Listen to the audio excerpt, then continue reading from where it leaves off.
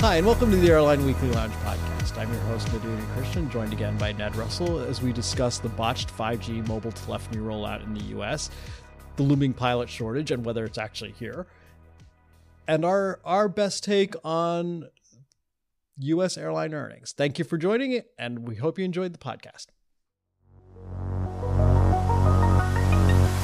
Hey there, Ned. How are you? Hey, Madhu. I'm good. How are you doing today? I'm good. I know I've learned more about 5G than I ever thought I would. Well, that's a good segue into today's first topic. I mean, tell us about 5G besides faster download speeds on my phone. What is the whole kerfuffle? Okay, we all know what 5G is, or we should. It's faster mobile internet connectivity. And it's existed around the world, and some telecoms providers provide it now. If you have if you turn on your phone, it says 5G, you're getting it. But the issue is, of course, as we know, one with airlines, because that's what we talk about in the Airline Weekly Lounge. The rollout was supposed to happen today. We're recording this on Wednesday, January 19th. The rollout was supposed to happen in December, but it's been delayed. Yes, delayed to January 5th, and then delayed again to delayed January 5th for 2 weeks. And then on January 18th, yesterday, in this very dramatic fashion, AT&T Wireless and Verizon Communications agreed to delay the rollout again for an unspecified amount of time.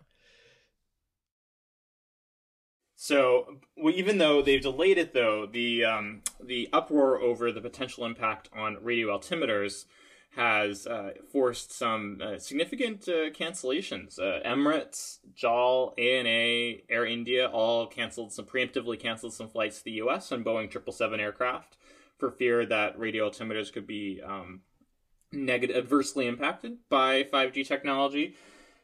Because of the temporary delay, some of those flights have come back, but they were canceled for a day or two. So it's crazy how this has blown up. Yeah, it really did blow up. And it's been, for those of us who watch the industry, it's been a sort of a slow boil or slow burn for more than a year. And as we've discussed in a recent podcast, the unions, especially the pilots unions, have been raising this issue periodically for the last year that this is coming and this could be a problem and we need to know more. So it's not new.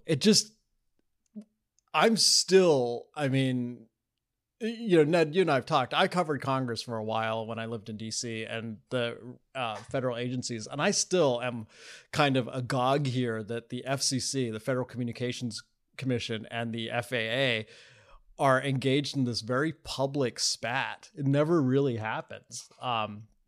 Absolutely, and it's just a lot of finger pointing right now. Like you said, we've had more than a year, more than a year, but more than a year of time to prepare, and it's just like, why hasn't this happened? But it's finger pointing right now. It's not clear where the breakdown occurred. No, it isn't. I mean, if you listen to Verizon, AT&T, and the FCC, they say FAA sat around and twiddled its thumbs for a year and didn't really release guidance until November, and then put out its NOTAMs January, I think it was the 14th or 15th.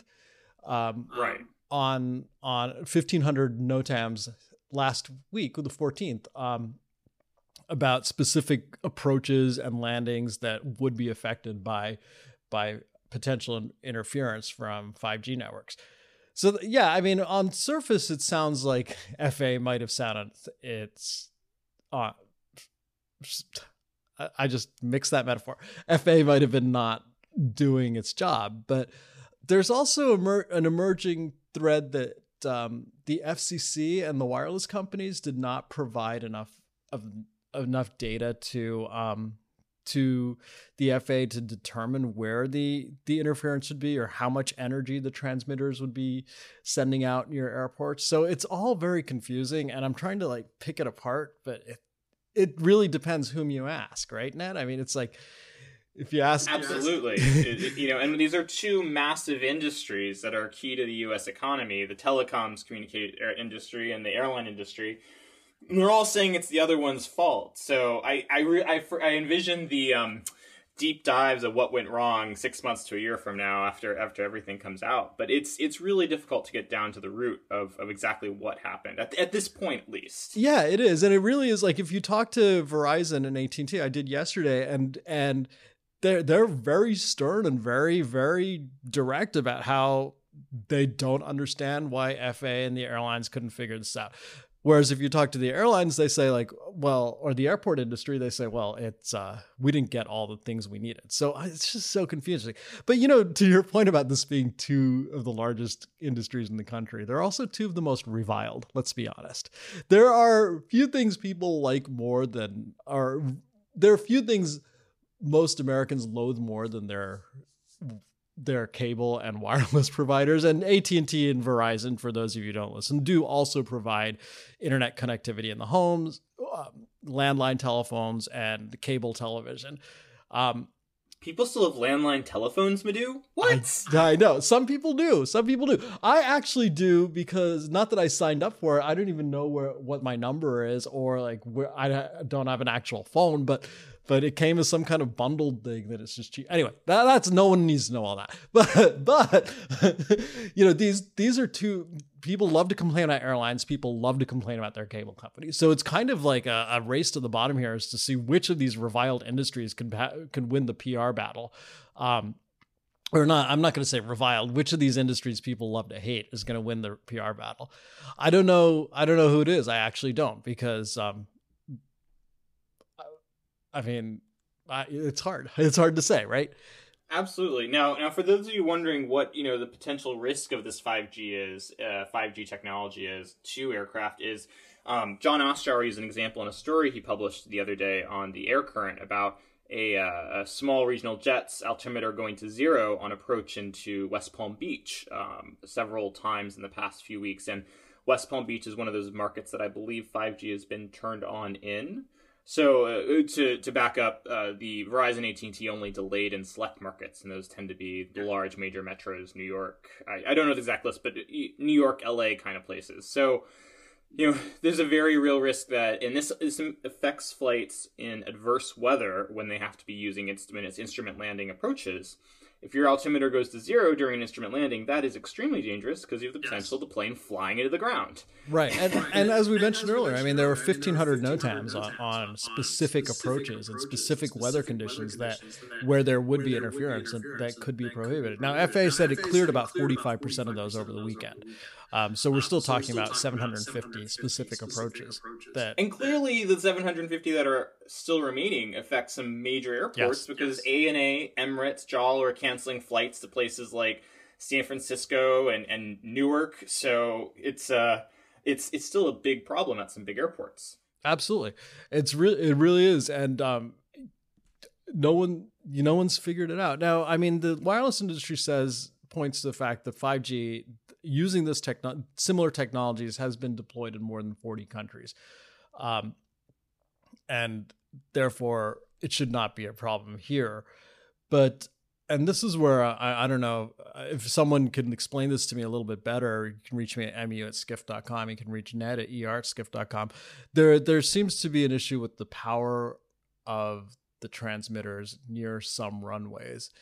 And that is what's interfering with the radio altimeters.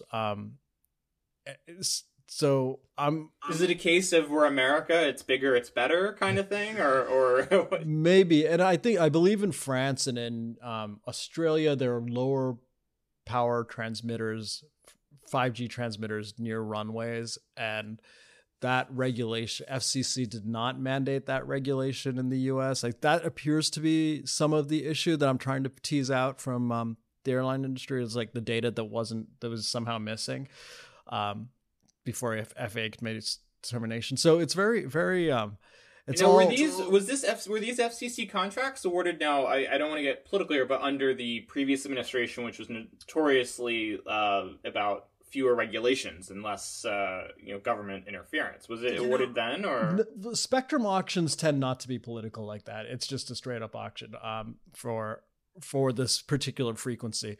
So I don't think that's the issue. I think it's just somehow the right hand didn't know what the left hand was doing. But yeah, but like I said, I mean, you've got some very sophisticated messaging machines that are going to go at it for the next few weeks. I think, you've got and let's not forget, regional aircraft Yes. are also affected by this. And despite the select rollout, I remember the FAA put out a list of aircraft that are certified to fly into airports with 5G, and regional aircraft were largely absent from that list. So we still have that big question. And I know Faye Malarkey Black at the Regional Airline Association in the U.S. has been talking about how they're not part of the discussions at this point. So, that's a potential concern that could be coming up after they get these initial issues out of the way. Absolutely. And just what then I mean, like, it's not let me back up. I mean, it's a lot of airports, right? Even just last week, FAA said there are 50 airports where this could be a problem. 50, and these were the largest markets in the country. Now, when you factor in cargo airports as well, that's 90 of the largest airports in the country. And then, as you said, with regional aircraft not really being part of the discussion, where does that, how does this get resolved? I don't think anyone knows when this gets resolved. Now, as we've mentioned in a previous podcast, I mean, the wireless companies have invested billions of dollars in this equipment and in training staff. And this is something consumers really love. They love fast mobile internet. And they've been expecting it, not just the tech savvy sorts, but everyone's been expecting it. They've been told for a year they're going to get faster Speak mobile for yourself, internet. Madhu. I didn't even know 5G was coming until this whole thing happened. Really? So. Oh yeah. No. I've been excited for it. I'm jealous of my friends who live abroad who have 5G, and now there's going to be a blame game. The mobile companies are going to say it's the airline's fault. And then, no one wants delayed flights either. So as we said in the issue this week, it's right now you could either have the way it seems to be playing out. You could have really fast mobile internet and a snarled air transport system, or slower mobile internet and a functioning air transport system. But it's unlikely you're going to have both, at least for a while. Exactly. All right, now let's squeeze in a quick break here.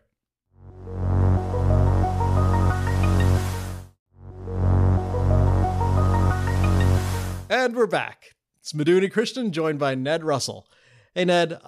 So we talked about 5G, but we talked, we mentioned the regional carriers in that discussion, and that's something you've been following pretty closely, and is the pilot shortage, just looming for regionals. That's right. So, this is something that's been talked about in the airline industry in the U.S. for years, of a coming pilot shortage. I've been going to Regional Airline Association meetings for 5-6 years, and it's always been a topic of discussion. Well, what happened during the pandemic is we saw airlines, reduce staff numbers through voluntary outs and early retirements, which have then created all these openings for need for pilots as travelers have come flooding back. I mean, think United's planning to fly more than 100% of their 2019 schedule this year, for example.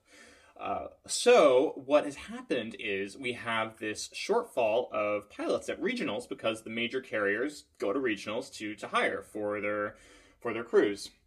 And we're really starting to see this turn into actual schedule cuts.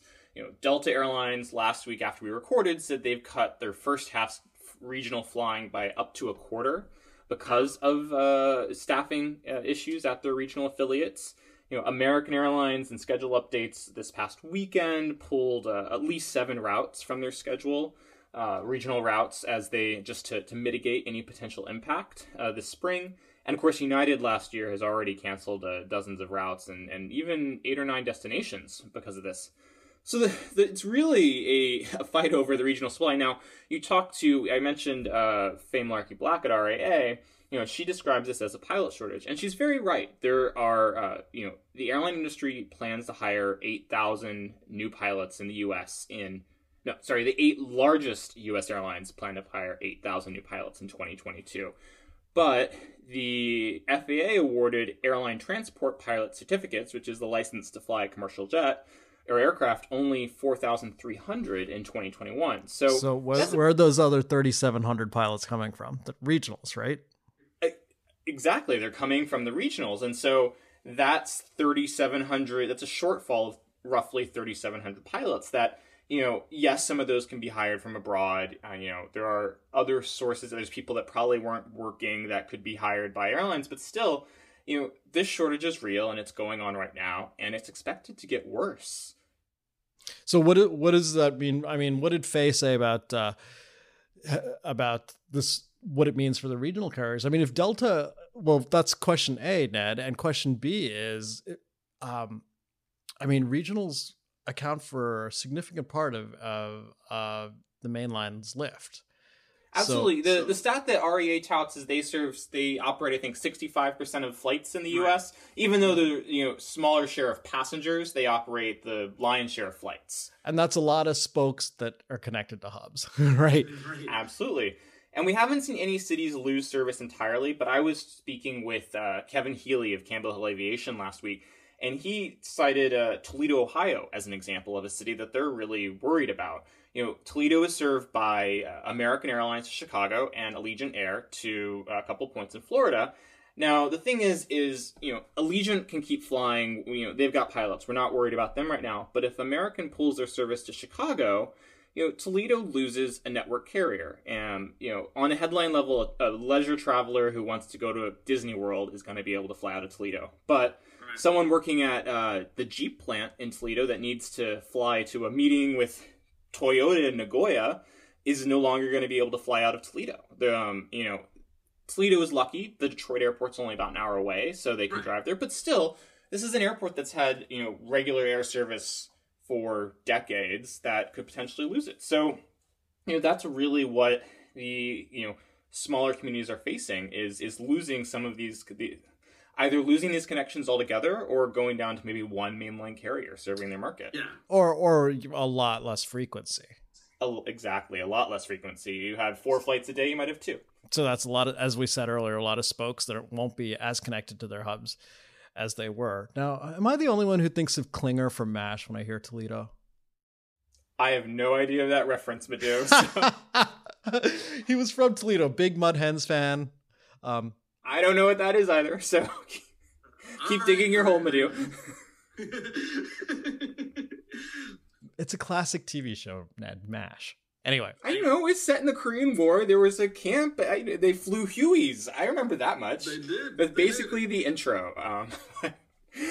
So that's what the U.S. airlines are dealing with right now. And the CEOs of American, Delta, and United have all acknowledged this. They're providing incentives to bring pilots into their regional carriers, flow through to the main lines. They're investing in pilot training programs, but, I've been doing some reading and it can take up to 5 years. Well, that's what I was going to say. That's all well and good to do that. United has Aviate, there's JetBlue has programs, but you don't create a pilot after 2 weeks of training. I mean, this takes 1,500 hours at least of flight time plus all the classroom instruction. I mean, this is not something that happens instantly. So what do you think will happen in the near term? I mean, if they've got these plans, in other words, let me rephrase that. If they've got these plans for the long term to create a pipeline, what does it mean in the near term for the next 3 year to 5 years? I mean, the risk is what we just talked about. Communities like Toledo and other small communities losing air service on major network carriers for the foreseeable future. United, the places United has pulled out of, they've told them that they hope to come back in 2023 at the earliest. So, United's not expecting this to get better immediately overnight. It's clear that there's going to be some long-standing service cuts. And the longer a community is without air service, the less likely it is to come back, frankly. Yeah. So, sorry, Klinger. So that's the real risk out there.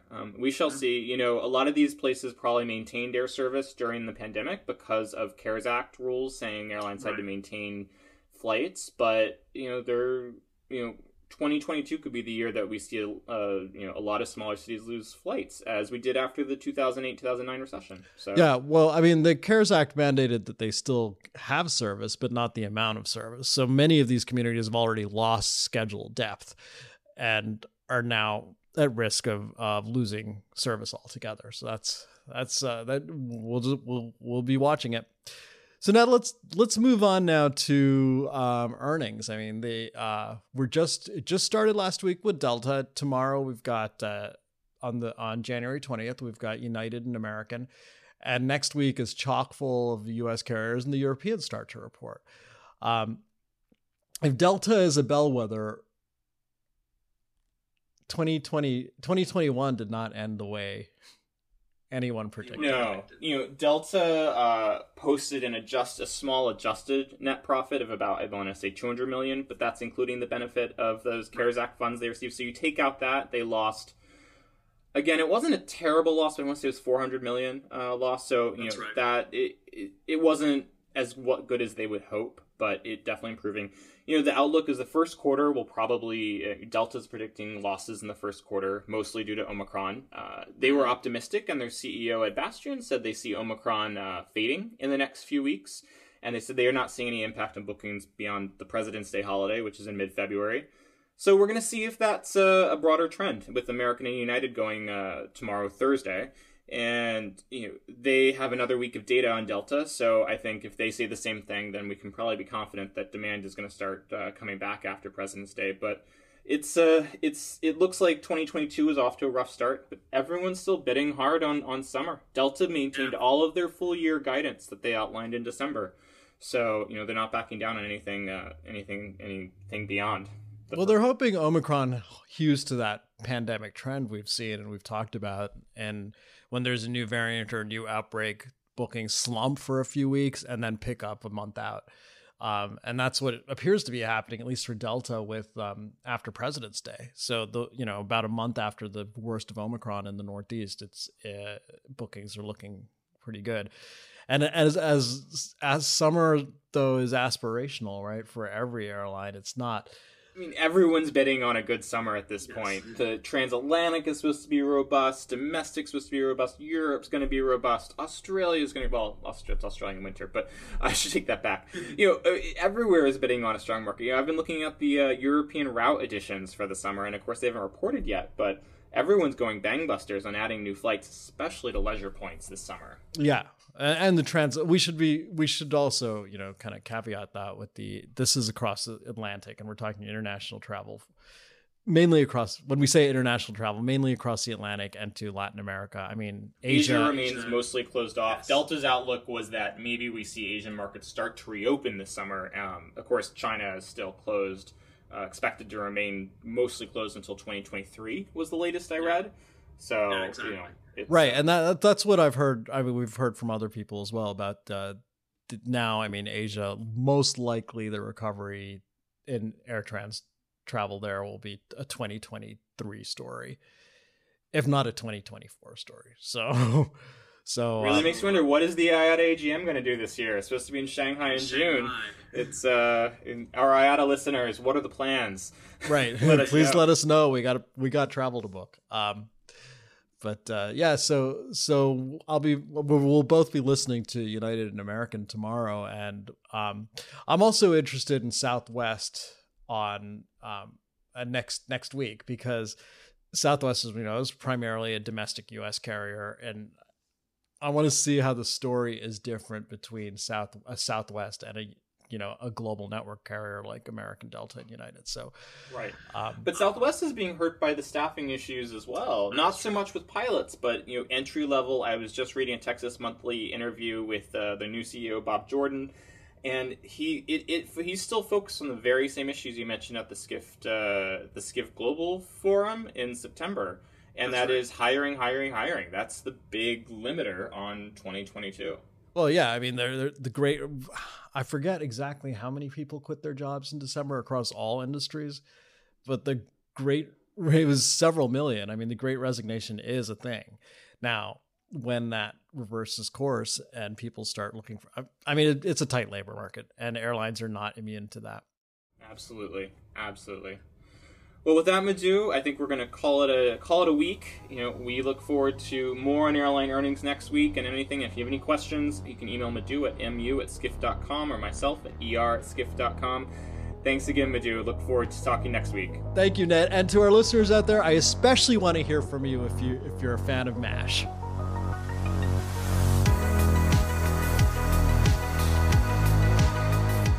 Thank you for joining us for this week's episode of the Airline Weekly Lounge podcast. Should you have comments or questions, drop editor Madhu Unikrishnan a note at mu@skift.com. And of course, Check out airlineweekly.com for a new issue every Monday and updates on the latest airline news throughout the week.